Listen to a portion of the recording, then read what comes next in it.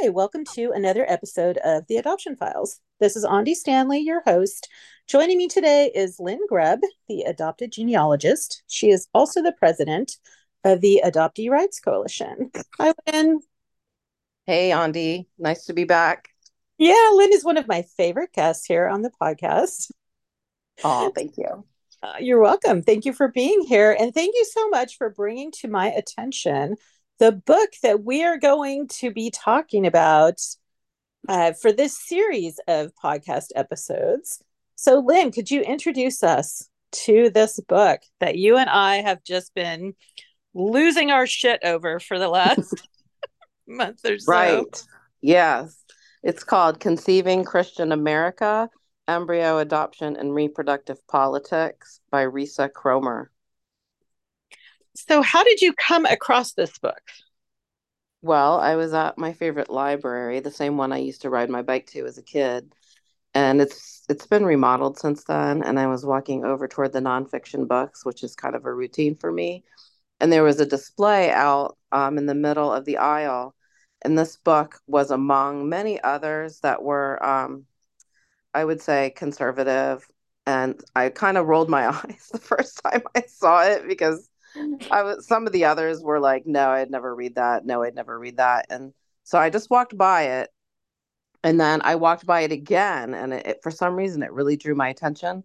And so I picked it up, and I'm like, oh, this isn't what I think it is. I thought it was like promoting, Christian ideology as it relates to reproductive politics, but it's actually the opposite. It's exposing the ideas behind what we refer to in the adoption community as snowflake adoption, but even more than that, um, different reproductive, well, IVF and all the other different reproductive ways. I don't know the word. Andy, help me here. But Assisted reproduction. Assisted yeah, called reproduction. art, Yeah. assisted Art. productive technology. Yes. And there's a lot of acronyms in this book. So we've been keeping a list of like a glossary because we've had to learn a lot of new ones as we process this information. Yeah. So some people in the adoption community will not be familiar with the term snowflake adoption. So the snowflake embryo adoption program was actually an official program name during the George W. Bush administration.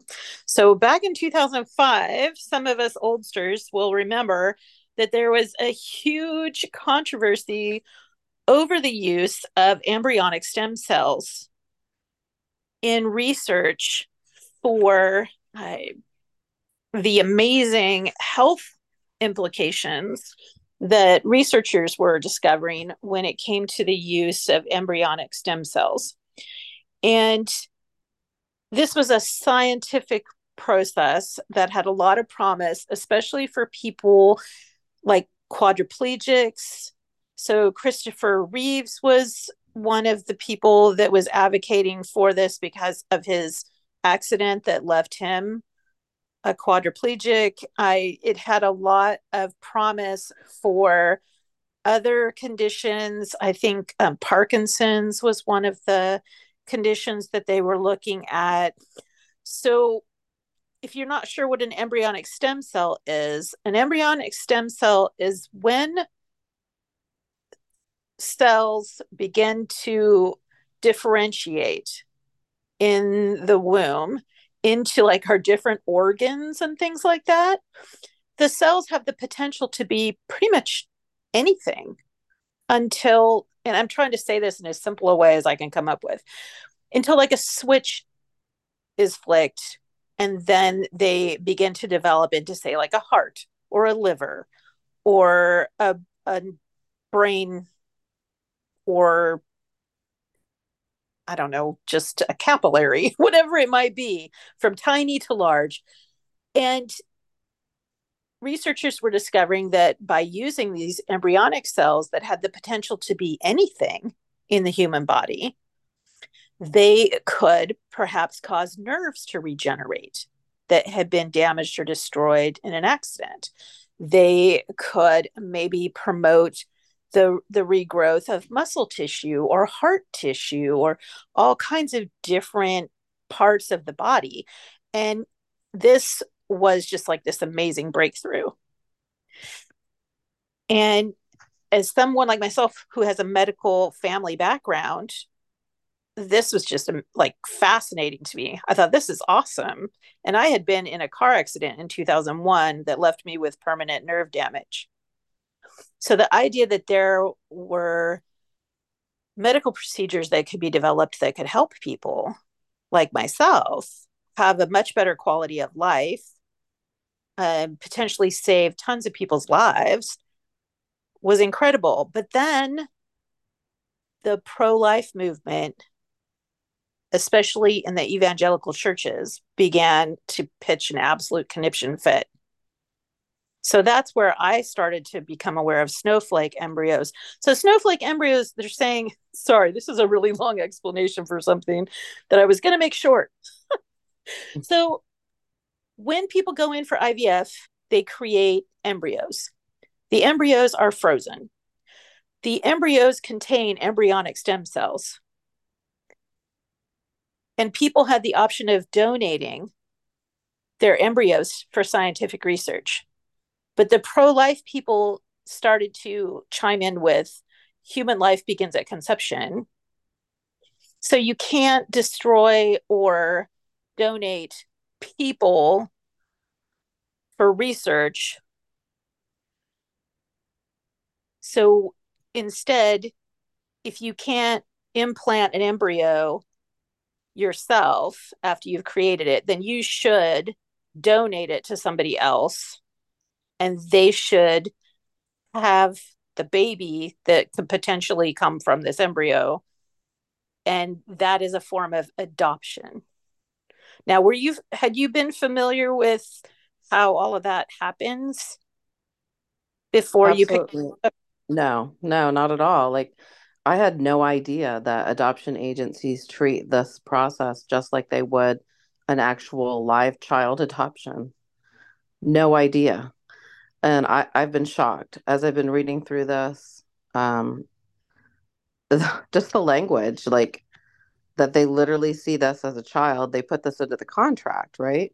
Even though under the law, embryos are property. Yeah.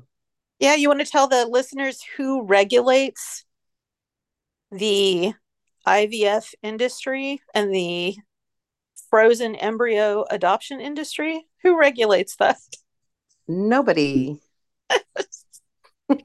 It's actually what regulation there is state by state, and it's the FDA, the Yeah, I federal. think the FDA has very limited rules surrounding it, but they consider it the wild, wild west because anything goes. Like you can keep there, we don't even know how many frozen embryos they are because there's no reporting rules surrounding that.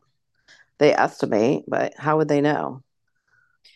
Yeah, and I think a lot of times the estimates are similar to when people claim that there are so many millions of kids in foster care and that we should support adoption because of that. Well, the fraction of children in foster care that are actually available for adoption is much smaller than the numbers that they quote.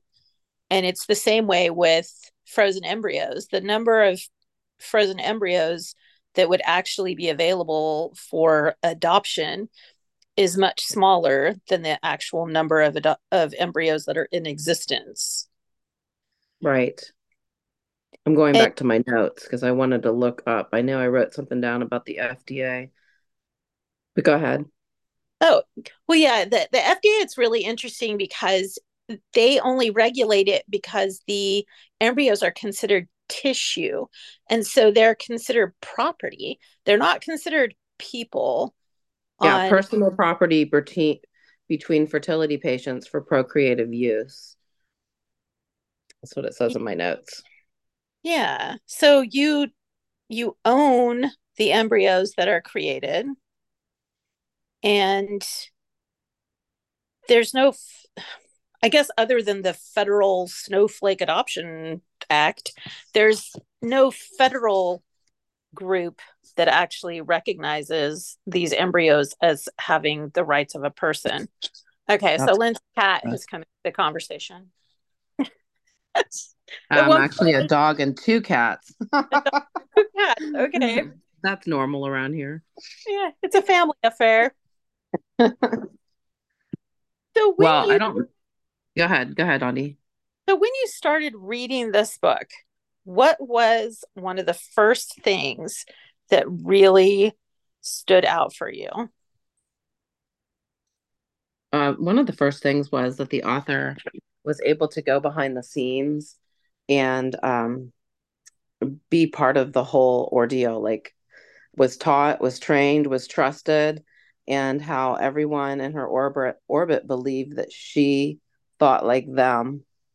That really stood out for me. Yeah, it is kind of striking that there was a real confirmation bias that was in Mhm. place there. They felt like if she's interested in this, then she must agree with us. Exactly. That really surprised me because she was involved in all of it. She was helping with every aspect of it. And in a way, she was undercover, but she wasn't because she was all there with the permission of everybody, including the families whom she interviewed. Yeah, and for people unfamiliar with her, she was going into this from the perspective of an anthropologist. And so an anthropologist may live in the community that they're studying, but they don't necessarily agree with or hold the same views as the people who are in that community. And there's this old story in Christianity that has been really popular over the years, and that's that there was an author a long time ago whose name I cannot remember at the moment. I'm sure people listening will be able to come up with it. But he had gone into a study of Christianity with the idea that Christianity was just bogus. And when he was done with his studies, he was so convinced by what he read that he became a huge proponent of Christianity. And so there's this idea that used to float around evangelical churches, because I was involved with this for decades. I that if people just honestly came at the beliefs with an open heart, that what they would encounter would convince them of the truth of what they were encountering. So I almost feel like the people involved in this felt like, well, even if she doesn't completely agree with us right now, by the time she spent months and then years around us, she can't help but be convinced that what we're doing is the correct and godly thing to do. Did you kind of feel that way too when you were reading that, or is this more Yeah. background? No, I agree with you. I think yeah, I mean they're so convinced of their position that they wouldn't be able to understand someone not probably one having the interest in the industry um, that didn't agree with their beliefs. Yeah. Yeah. And so I think it's really, like spoiler alert here, but she does not agree with them. She said for years. This is not like a casual dipping of the toe into the topic. This was a longitudinal study, took place over years, and she did not come to agree with their perspective on what they're doing. I so Lynn and I are going to be talking about this for a while, and we invite others to pick up this book. We'll put a link to it in the show notes so that you can find it. Unfortunately, my library did not carry it. It's currently not available on Audible. So if you want the book, it's considered an academic book. I discovered this when I ordered it. But you can order it from Amazon. You can get it from a lot of local booksellers. They may have to put an order in for you, but it's definitely worth reading, especially now that some of what she kind of predicts in the book is coming to pass with, for example, the state of Alabama. How did you feel when you saw the announcement about the Supreme Court decision on embryos in Alabama? Oh, I wasn't shocked, but I thought it was kind of a weird coincidence since you and I have been reading this book. But I also think it's part of the Christian rights, many ways that they want to, um, peel back bodily autonomy and spread Christianity in the US. We've seen that in many other areas. Yeah, and it's really alarming. And for people who are saying, well, what does this have to do with adoption? Well, it's in the title, embryo adoption. And we'll talk about some of the questions that people may have, like, well, if the children, if the children, okay, sorry, but if the frozen children are implanted after being removed from their frozen orphanage and a They child, literally say that. That's not a joke. They actually use that I terminology. know, like they're frozen nursery. And so when these children theoretically are born, because only what was the percentage of implantations that are actually successful in? Yeah, I don't know. I think 2%. No, that's probably low. I know less than 10% are being adopted. I can tell you that. Less Okay. than And 10% of the embryos. yeah, and I think of actual procedures, IVF procedures, I think only about 12% of all IVF procedures result in a living child. So That sounds about. that's a pretty small number. So we're going to be talking about this in the weeks to come, and we hope people will join us. We are kind of planning on taking a chapter by chapter approach to understanding the political position that she discovered in doing this, but we're also going to talk about the implications that this has for adoption, for adoptee rights, for the rights of a person who could theoretically be born. Let's just avoid the fact that these proponents think a child is born as soon as the sperm greets egg, but the implications for someone who could take their first breath, I'll try that way, up to 30 or more years after the creation of the embryo.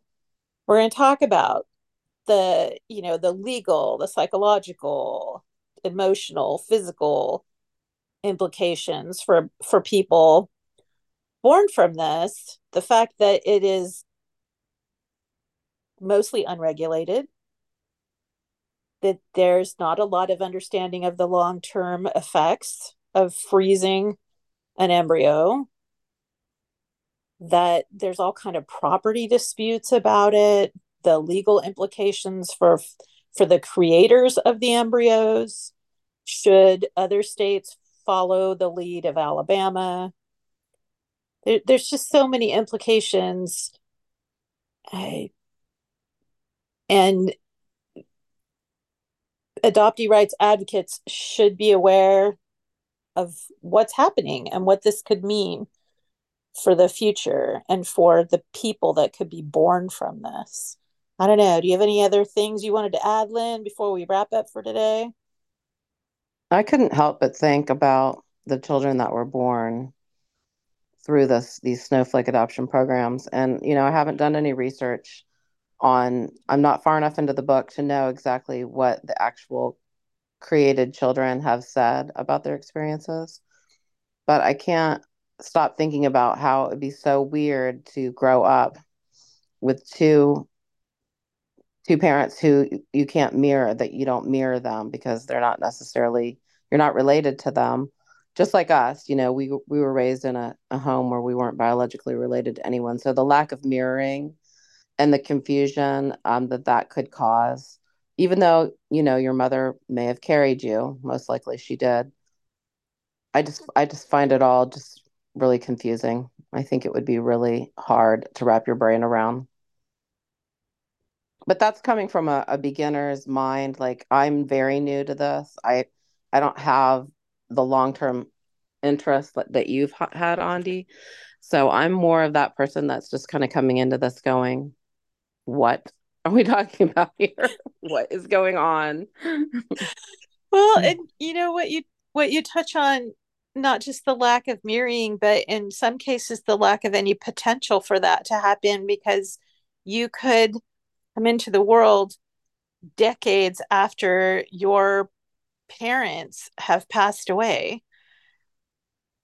That's correct. I Or mean, they're keeping these eggs, or not eggs, they're keeping them in cryopreservation for decades, some of them.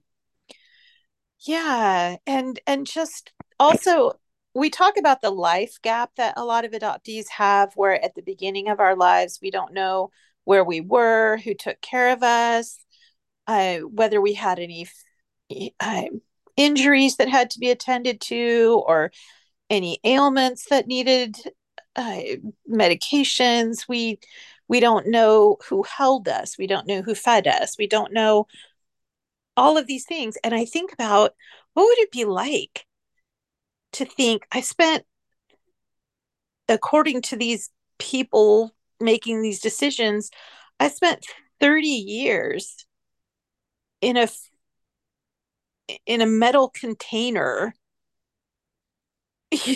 like frozen, but I was supposedly a person. Did I dream? Like You're if you're like in going, limbo. You were in limbo for years. obviously they Hmm. don't have brains, they're tissue. But for Hmm. people who believe that these are like people, because what did they call them?